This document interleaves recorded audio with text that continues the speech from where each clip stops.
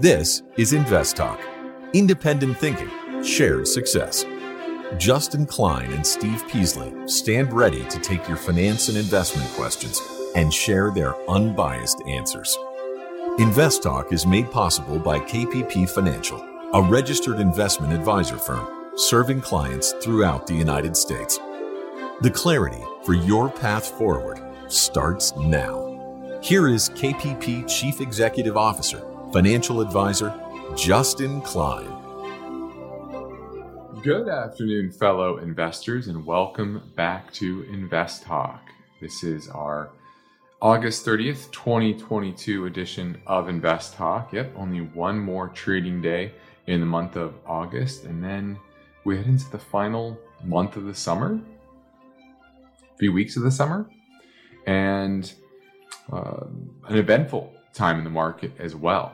And I'm here to help guide you through these trying times and help you get prepared for the more fruitful times. And of course, I'm Justin Klein, and I appreciate you all tuning in for this hour. I have a lot to unpack for you today.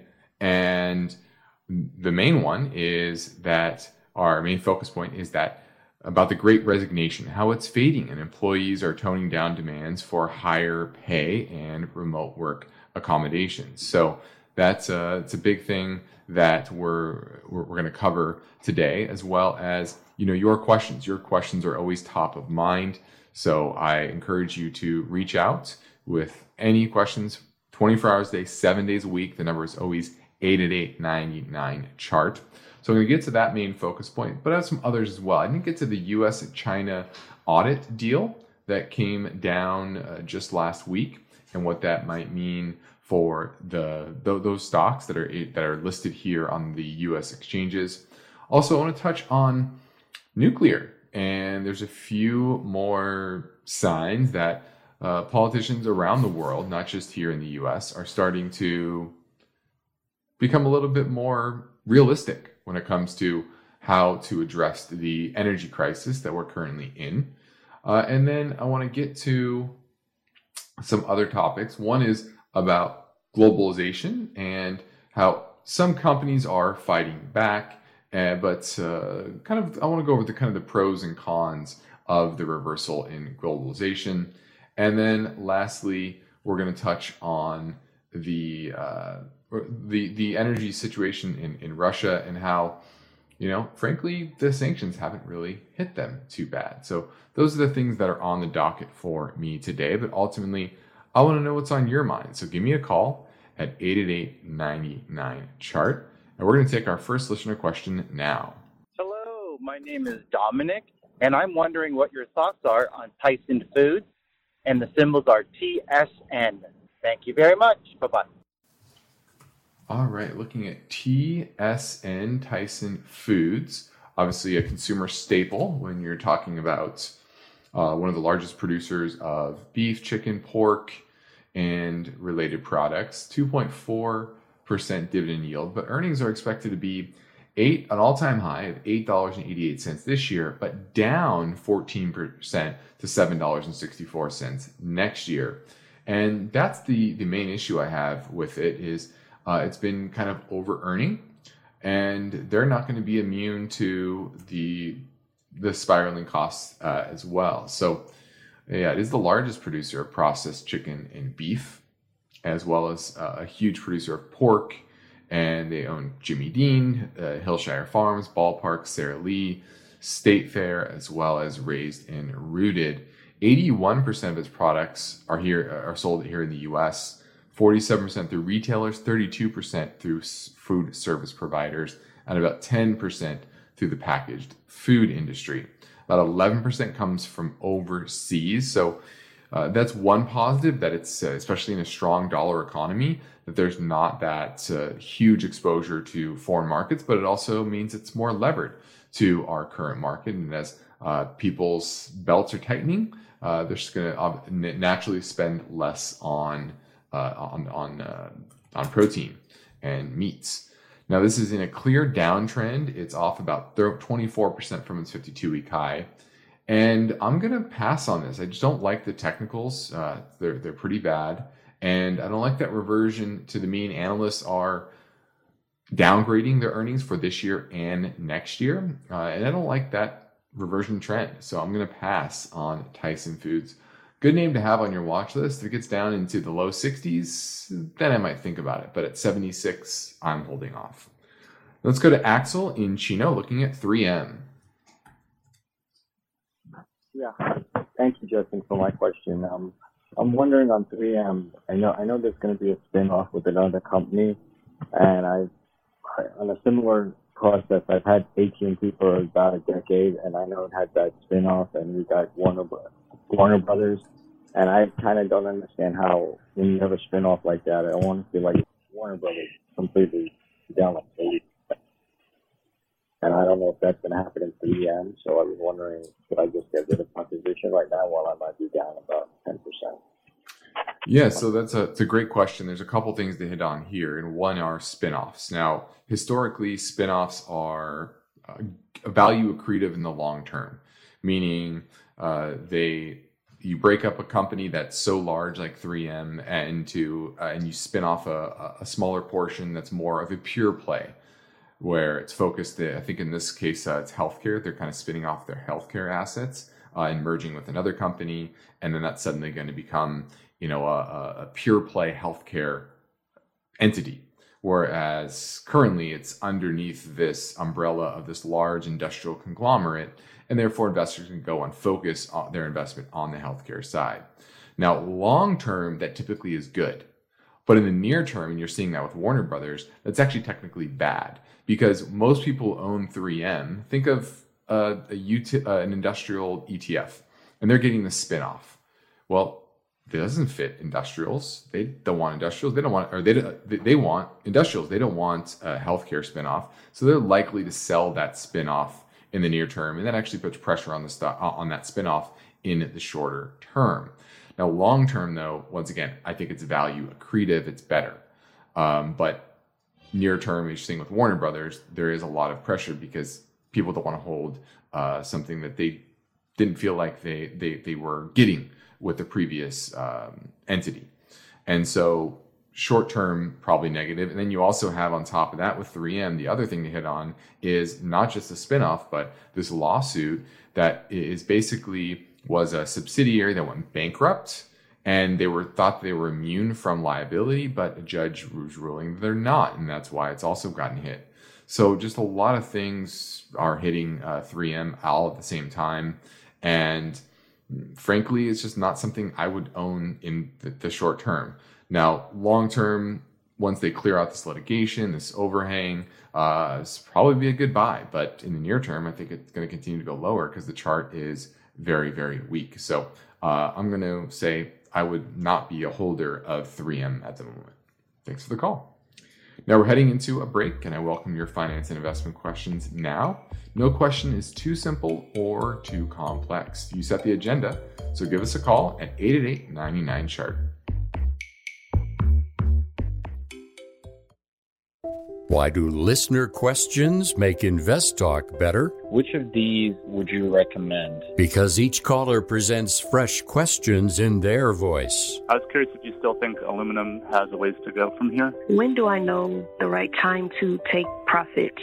Should I be looking for an exit? Should I be holding here? And listeners instinctively realize that Invest Talk uniquely offers a welcome dose of investing satisfaction. I think you have a terrific show, and I've learned a whole lot. Hey guys, love your show. I've been listening for several years now, and I've learned a lot. Justin Klein and Steve Peasley understand what investors need and want. I would look at it from a tax perspective. If there's no tax implications, move on, find better ways to use that money. I'm going with the odds. I think a half position now would at least get you in it and get you watching it so you won't lose track of it. Don't forget to call Invest Talk, 888-99-CHART.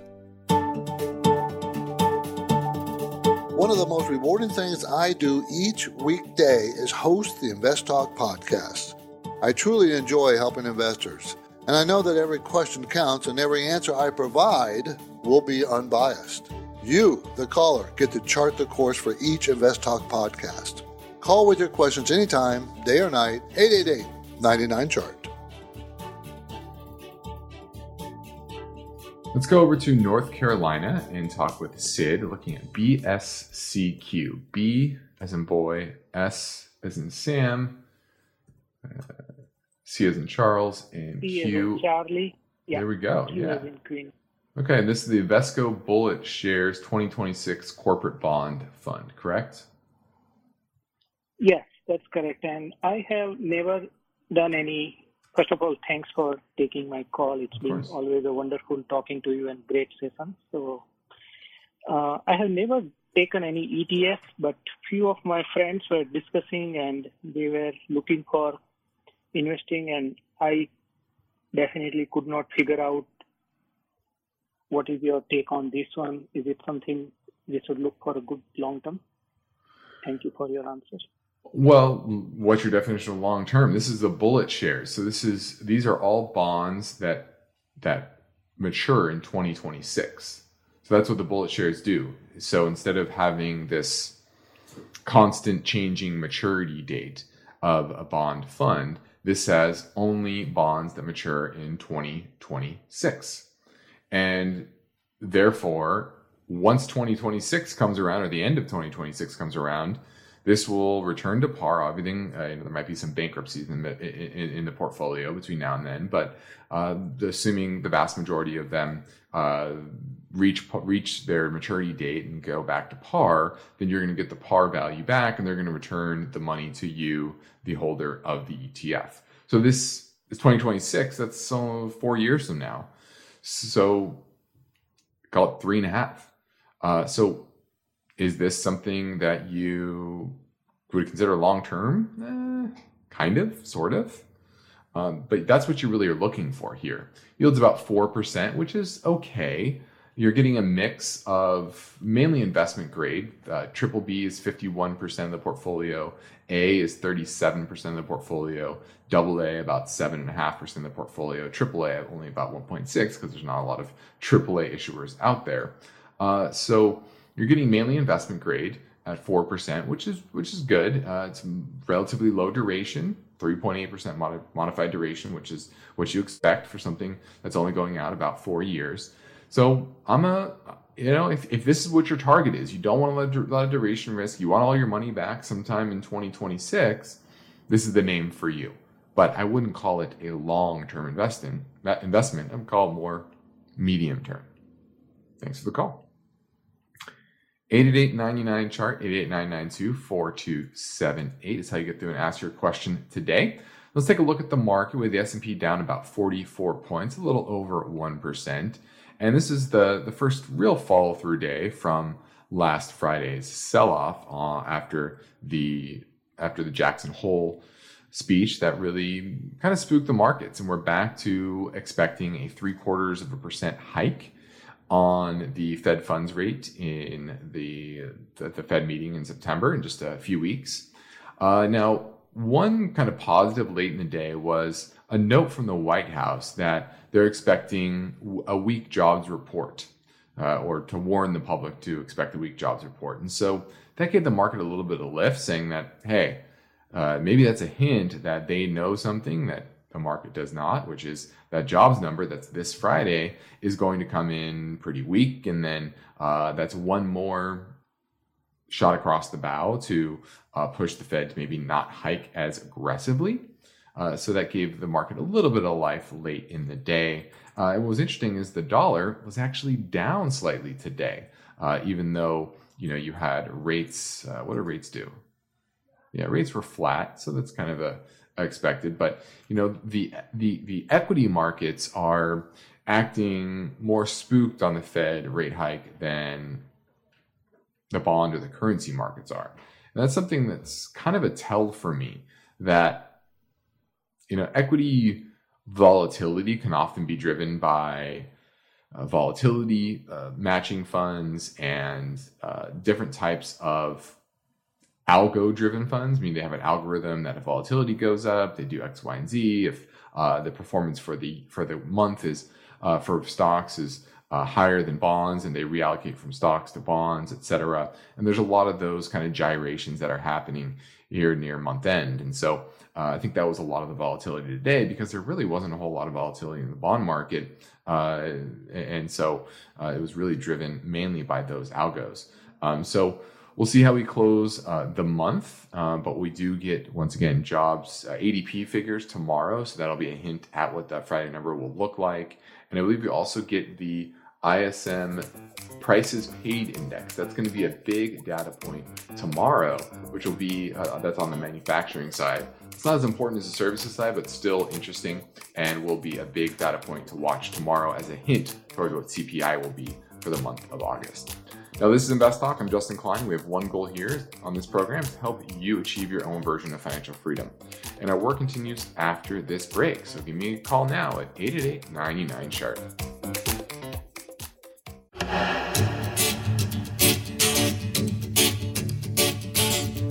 Each day, Invest Talk listeners submit their finance and investment questions via phone or email.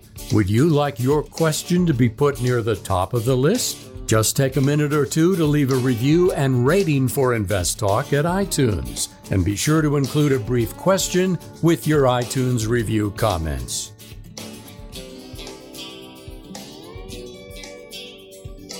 Now, my focus point today concerns this headline. Employees are toning down demands for higher pay and remote work accommodations. And this was a study done by Harris Poll for Bloomberg. And more than half of employees believe their bosses have the higher ground in the workplace. And that's a 5% jump from January. And what this means is that workers feel less empowered to ask for perks and raises, as well as the ability to work remote. And that's a bit of a shift over the past couple of years. Now, nearly 3 in 5 respondents, 59%, so they don't feel comfortable asking for a raise. And only about half of respondents think that they have a shot at negotiating a flexible work arrangement, which is down huge. And you're already seeing this announced today. Goldman Sachs said that they want all employees to come back to work. And then even companies like Compass, Coinbase, Uber, Twitter, Wayfair, Daily Harvest, Groupon, Ford Motors, they're all attempting to either bring workers back to the workforce, or they're just simply laying off workers. Now, those who started to join the Great Resignation are a bit fearful right now, because there's that typical last in, first out rule. When business gets tough, you tend to get rid of those that have the least seniority over those that have been there a long, long time and have entrenched themselves into the workplace, into customers and clientele lives, etc. And that's really the big issue for those that have just recently changed jobs. Now, according to Insight Global, which is a staffing firm, nearly 80% of workers are concerned about their job safety, and 87% of managers said they would likely need to lay off employees if a recession hits. So companies are not afraid to lay off workers. Now, 60% of people in the Harris poll said they believe they could still readily find a higher paying job, and half said that they're already trying to nab some offers from other companies to leverage raises with their current boss. So while the trend in the labor market is certainly weakening, it's still relatively strong because of low labor force participation, a lot of baby boomers retiring, and just simply not enough people until millennials have kids. When millennials have kids and they grow up to be working age, then we'll suddenly have enough workers. But that's probably not for a decade or probably 2. Now, more than 3/4 of business leaders polled in a Jones Lang LaSalle survey said they are offering remote or hybrid work is critical to talent attraction and retention. And so the hybrid model is now pretty much a permanent fixture of the workplace. So even if you did lose your job or move jobs, the odds are good that your next job is likely to be remote or at least hybrid. So that's, I guess, one positive of a weakening labor market. The efficiencies of hybrid work, remote work are likely to stay in place if you're a white collar worker and you are just moving jobs or eventually find another one. So interesting study there. Once again, a weakening labor market, but certainly not a bad one. Now let's swing back to the InvestTalk voice bank for a question that came in earlier on an anytime listener line at 888-99-CHART. Hey, Steve and Justin. First of all, I just want to thank you for the podcast. 2-year listener and try to listen every day. My question for you is about iClean, ICLN. It's a clean energy ETF. I was listening to the Wednesday 24th podcast, and you guys are talking a lot about energy. With the recent downturn, I think it might be a good entry point there. Or if there's other ETFs out there, I know you can't say specific ones, but if there's a better one out there, please let me know. I own a little bit in it right now. I'm trying to basically double my position. Thanks for the podcast. All right, looking at ICLN, which is the iShares Global Clean Energy ETF. And I think you definitely need to separate clean energy from traditional energy, traditional oil and gas and coal, because those are very different. Clean energy requires a lot more inputs, just a complex supply chain, and there can be companies that benefit from the move towards green energy, but are going to be more of the companies that make the solid products. Think of those that make the solar panels as opposed to those that install the solar panels. And not necessarily solar panels in general. I don't like solar panels as a good proxy here, although there is a lot of tax incentives. But in the new Inflation Reduction Act, the issue is that the vast majority of this industry is overhyped, overpriced, and their business model is very weak, meaning they don't tend to make good profits even in a time where everyone's trying to move towards clean energy. So think of those as very different. One is more speculative, one is more real world. If you want to invest in energy, today's world, you want to focus on those traditional energy sources because those clean energy sources, while they're growing, vast majority of those companies have not shown the ability to sustain profitability and have good cash flow over the longer term. So focus on traditional energy. Thanks for the call. Now tomorrow we're going to talk about China's debt bomb and is it ready to explode? We're going to dig into that story tomorrow. But for now, I'm Justin Klein. I'm ready to take your questions live at 888-99-CHART. eBay Motors is here for the ride. Remember when you first saw the potential? And then through some elbow grease, fresh installs, and a whole lot of love, you transformed 100,000 miles and a body full of rust into a drive that's all your own. Look to your left. Look to your right. It is official. No one's got a ride like this. There's nothing else that sounds like, feels like, or looks like the set of wheels in your garage. With over 122 million parts, you can make sure your number one ride or die stays running smoothly, so there's no limit to how far you can take it. Brake kits, turbochargers, engines, exhaust kits, roof racks, LED headlights, bumpers, whatever your baby needs, eBay Motors has it. And with eBay Guaranteed Fit, it's guaranteed to fit your ride the first time, every time, or your money back. Plus, at these prices, well, you're burning rubber, not cash. Keep your ride or die alive at ebaymotors.com.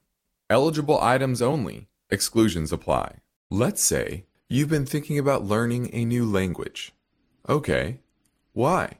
I mean, how would it come in handy? And where would you want to use it? Could it be that you have an upcoming international trip? Or maybe you want to connect with family members or friends from a different culture? I think you should know about Rosetta Stone. With millions of users, it's been the world's most trusted language learning program for 30 years.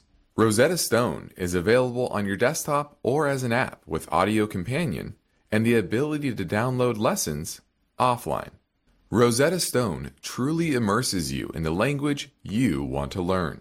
It has a built-in, patented speech recognition engine called True Accent. So as you practice speaking, you'll get feedback on how well you pronounce words. With Rosetta Stone, you pick up a language naturally. First with words, then phrases, then sentences. It's an intuitive process designed for long-term retention. You really learn to speak, listen, and think in your new language. Rosetta Stone is an amazing value, so your special skill set is within easy reach. You know you want to do this, so don't put off learning that language. There's no better time than right now to get started. For a very limited time, InvestTalk listeners can get Rosetta Stone's lifetime membership for 50% off. Visit rosettastone.com/today.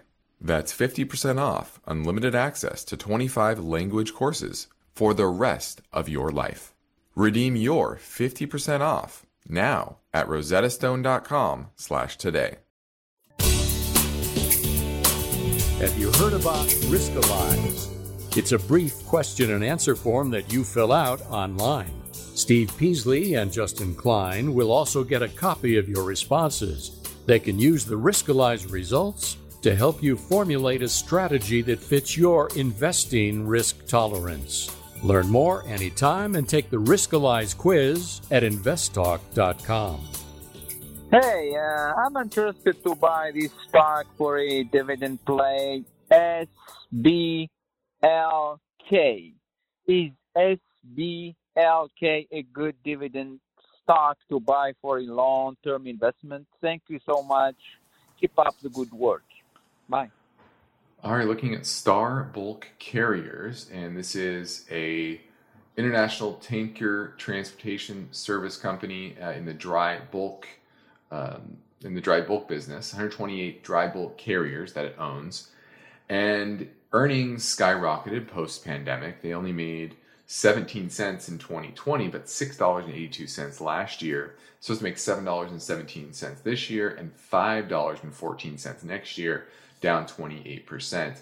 Now you're probably looking at that juicy 34% dividend yield.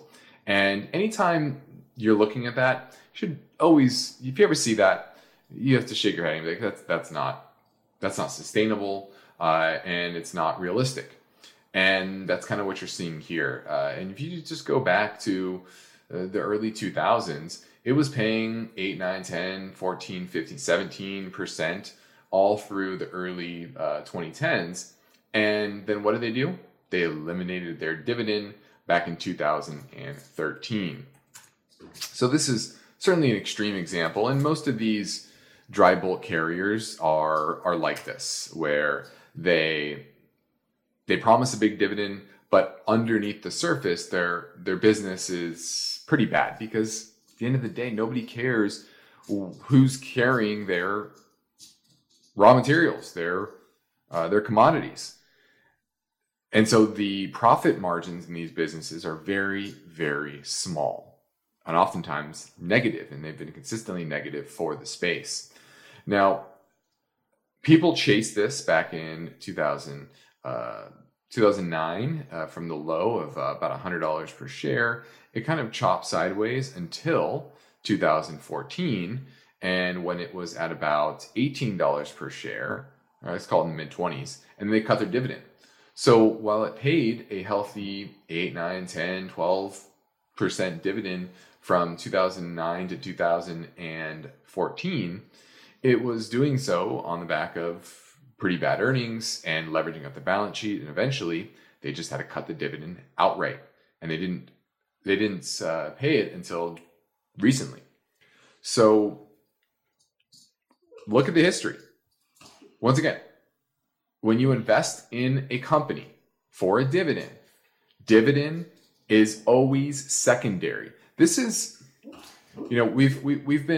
I've been harping on people that are focusing too much on exciting names, growth stocks, the Lucids of the world, the Zooms of the world, the companies that are now down 80, 90%. I've been warning about them for the last 2 years.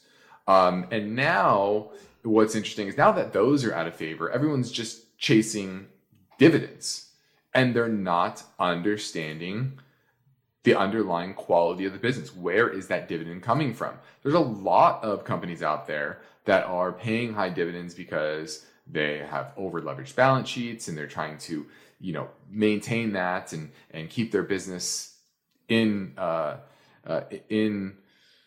in business, and they're trying to attract investment dollars. And so that's all well and good in the near term, but longer term, unless they can have a sustainable, profitable, cash flowing business that can pay 100% or more of that dividend, it's going to get cut eventually. And Star Bulk Carriers is a good example of that. So is this a sustainable dividend?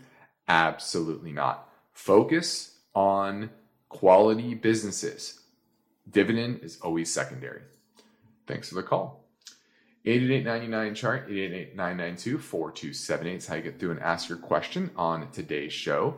Now, let's touch on a new agreement between Washington and Beijing, and this is somewhat of a landmark agreement that will allow U.S. regulators access to audits of Chinese companies that are listed on U.S. exchanges. Now, this would halt the threatened delisting of about 200 different names that are listed on Wall Street of Chinese names. And Beijing historically has not allowed foreign regulators to inspect Chinese companies' audits. And they mainly have cited protecting state secrets.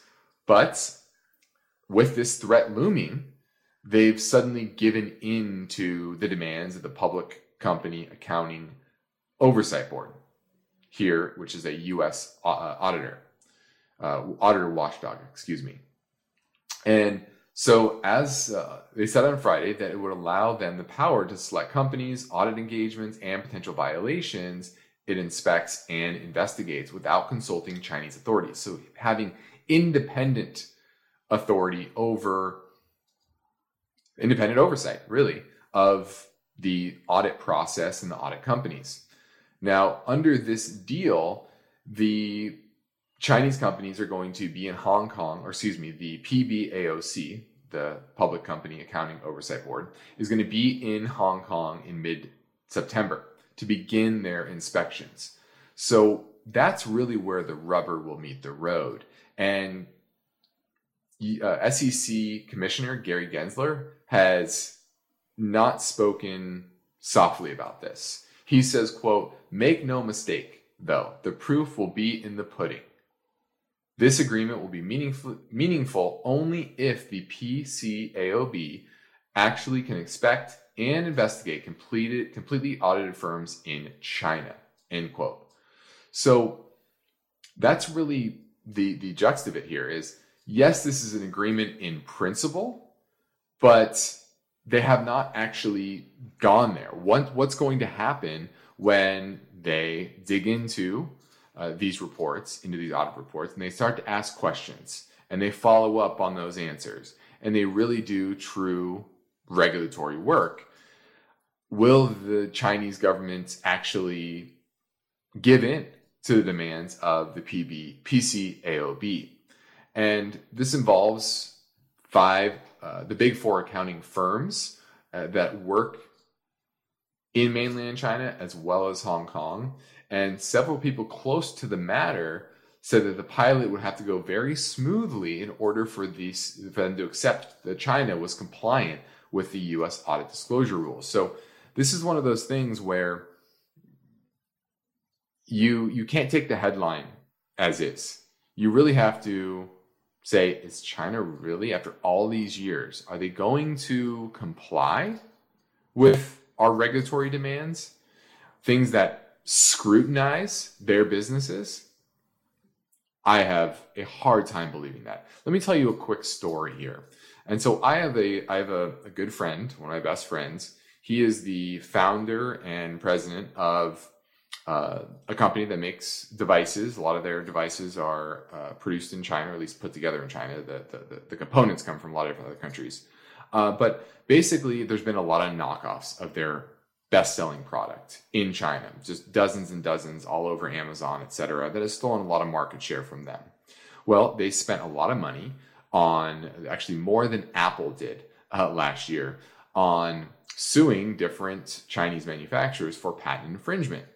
Well, what they did was, this company works with they have a lot of high-profile athletes that use their products, and they in court, the other Chinese company said that these athletes were shown using this product before it was officially launched, and therefore they weren't in violation of patent infringement.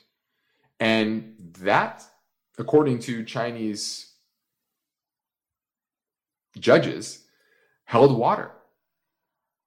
And so it just goes to show you that no matter how much you innovate, no matter how much they steal the intellectual property in China, and no matter how much US companies try to go after those companies that steal intellectual property, they're going to be on the side of the Chinese manufacturer, Chinese citizens over US companies, US citizens.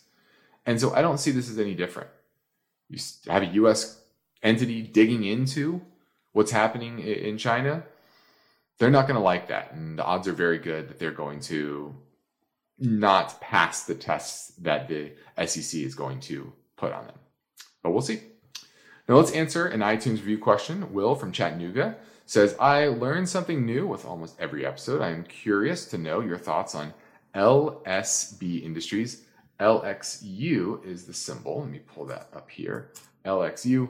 They're in the chemical, ammonia, fertilizer space. Natural gas prices climbing in Europe. I can see strong tailwinds for this company and industry. Let's see. So they're a bit more diversified than your larger ag companies that are out there, your Mosaics and CF Industries, etc. But let me take a look here. LXU. Market cap of about 1.3 billion, so definitely in the small cap space. Its business has clearly done well, but they were losing money before this situation. Now they're repurchasing some shares, which is nice, about $100 million, roughly 8 or 9% of the portfolio of the market cap, which is good. But that was announced. Yeah, that was announced a couple weeks ago.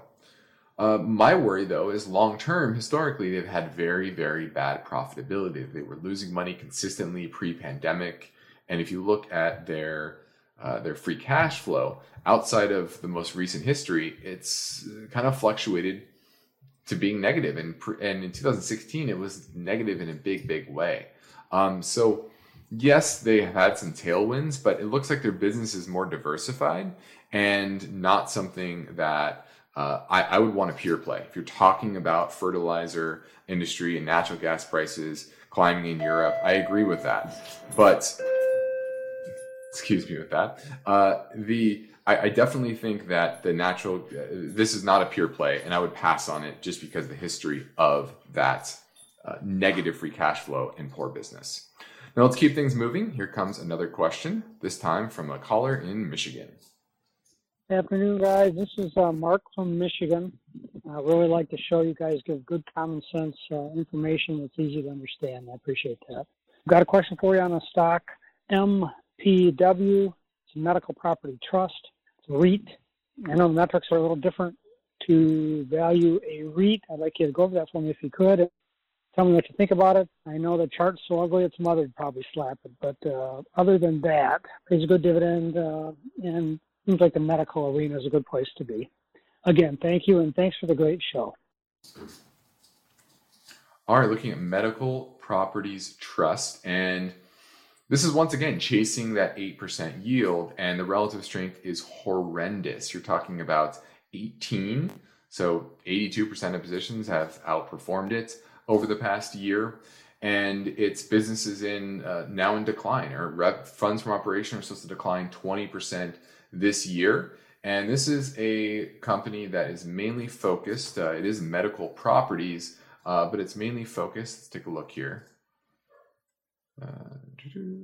So US, Germany, and the UK, so it's a bit diversified there. Let's see here, what is it? It says healthcare facilities. I would like to know what type, but ultimately the proof is in the pudding. Their business is struggling. And this is a clear chase for yield, especially with the downtrend in the price. And I would absolutely pass on this. So this is important. I have to hit on this once again.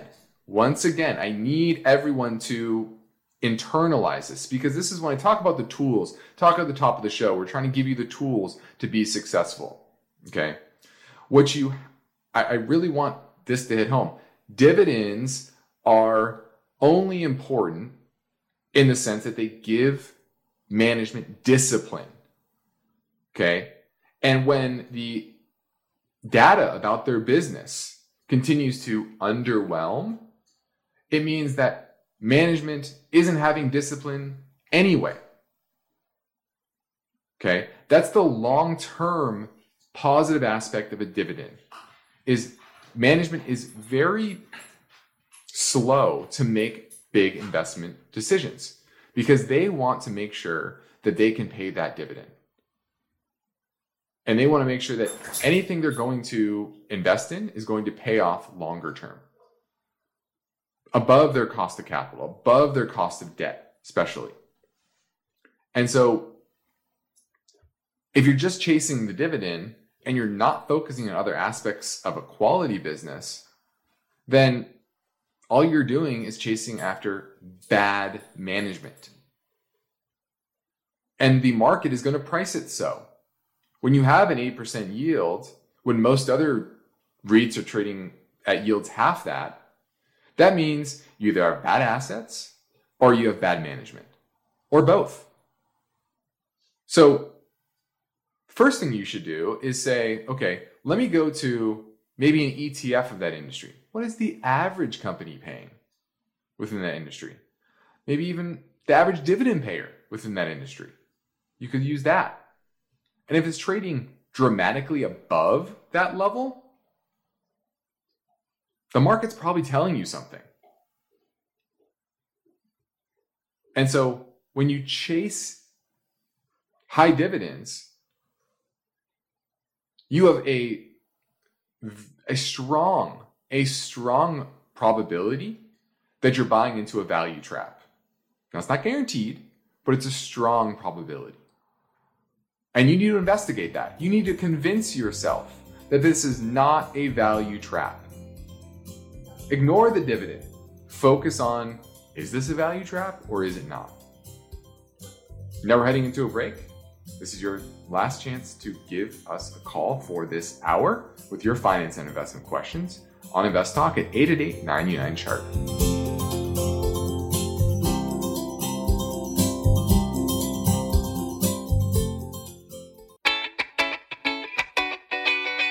Have you heard about Riskalyze? It's a brief question and answer form that you fill out online. Steve Peasley and Justin Klein will also get a copy of your responses. They can use the Riskalyze results to help you formulate a strategy that fits your investing risk tolerance. Learn more anytime and take the Riskalyze quiz at investtalk.com. Hi, Steve and Jason. My name is Mark. I am from Silicon Valley. I want to ask you the question, what do you think about the company Two Harbor Investment Corporation? It's T as a Tom, W as a window, O as orange, TWO.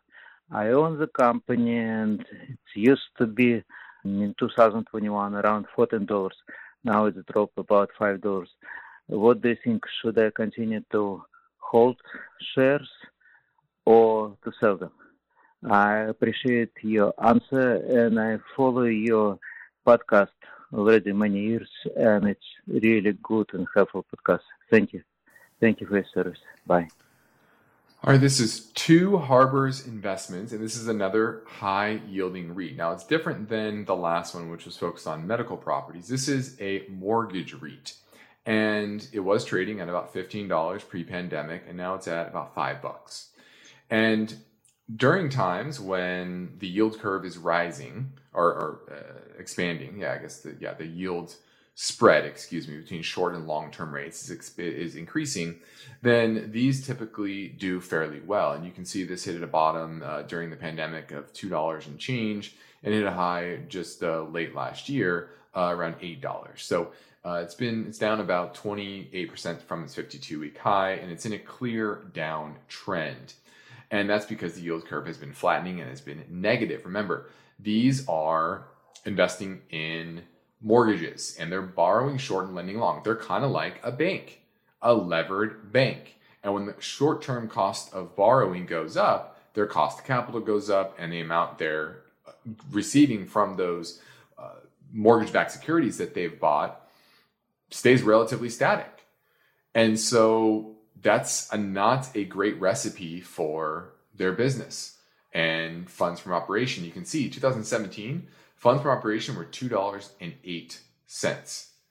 Now, 80 cents. Down 2% from last year, expected to be down another 5% next year to 76 cents. And they continue to issue shares in order to pay that dividend. So the dividend is clearly not sustainable. If you look at its number of shares outstanding, which I'll pull up right here, right now it's about 344 million. That's up from 2018 when it was 175 million, and 2021, 273 million. So they continue to issue more shares when they need to delever their balance sheet. And so this is another example of chasing yield, and then especially not understanding the business, not understanding the environment that we're in, which is the yield curve expanding, or is it tightening and going negative? And in a negative yield spread environment, this is the exact opposite of the name you want to be in. So you want to pass on TWO or any of the mortgage REITs right now. That is Two Harbors Investment Corp. Now, lastly, let's get to a shift in policy from Governor Gavin Newsom here in California. And he's been a longtime proponent of shutting down the Diablo Canyon nuclear power plant, but he's now reversed course. And he's trying to go on a last-minute effort to extend the operation of the plant by a decade. And he cited unprecedented stress on the state's energy systems as a reason for keeping it open. In and of itself, it accounts for 9% of the state's electricity generation and 17% of its electricity from carbon-free sources. Now, tomorrow, California legislature will be voting on whether to extend the life of the plant. Now, proponents of extending the life of the plant argue that the steady power output is crucial to the state's reaching its goal of carbon-free electricity by 2045, and the fact that, hey, it's been operating incident-free since 1985. And it's especially true now that California is phasing out petrol-fueled cars and put more stress on the energy grid. And the heat wave means that there's lower water levels and less hydroelectric power coming from the dams. And this points to other states. New York State, for example, they shut down their power plants in 2020 and 2021, and all they did was turn on more natural gas plants. So it's actually reversed their climate objectives. And same thing's happening in Germany right now. They're actually turning to burning oil, burning coal, things that are completely against their climate objectives. And it's pretty clear that politicians, at least the relatively smarter ones, hard to say that about politicians, but relatively smarter ones are starting to catch on and seeing that nuclear is the path forward. So it's definitely a place that everybody needs to be paying attention to when it comes to your exposure to energy in your portfolio, the nuclear space. Now, I'm Justin Klein. This concludes another Invest Talk program. Steve Peasley and I thank you for listening. We encourage you to tell your friends and family about our free podcast downloads, which you can get anytime at iTunes, Spotify, Google Play. And be sure to rate and review on iTunes as well. Independent thinking, shared success. This is Invest Talk. Good night. Invest Talk is a trademark of KPP Financial. Because of the nature of the interactive dialogue inherent in the format of this program, it's important for the listener to understand that not all comments made will apply to them. Specifically, nothing said shall be taken to be investment advice, or shall statements on this program be considered an offer to buy or sell security. Because such advice is rendered solely on an individual basis and at times will require that the investor review a prospectus before investing. Invest Talk is a copyrighted program of Klein, Pavlis, and Peasley Financial, a registered investment advisor firm which retains all rights.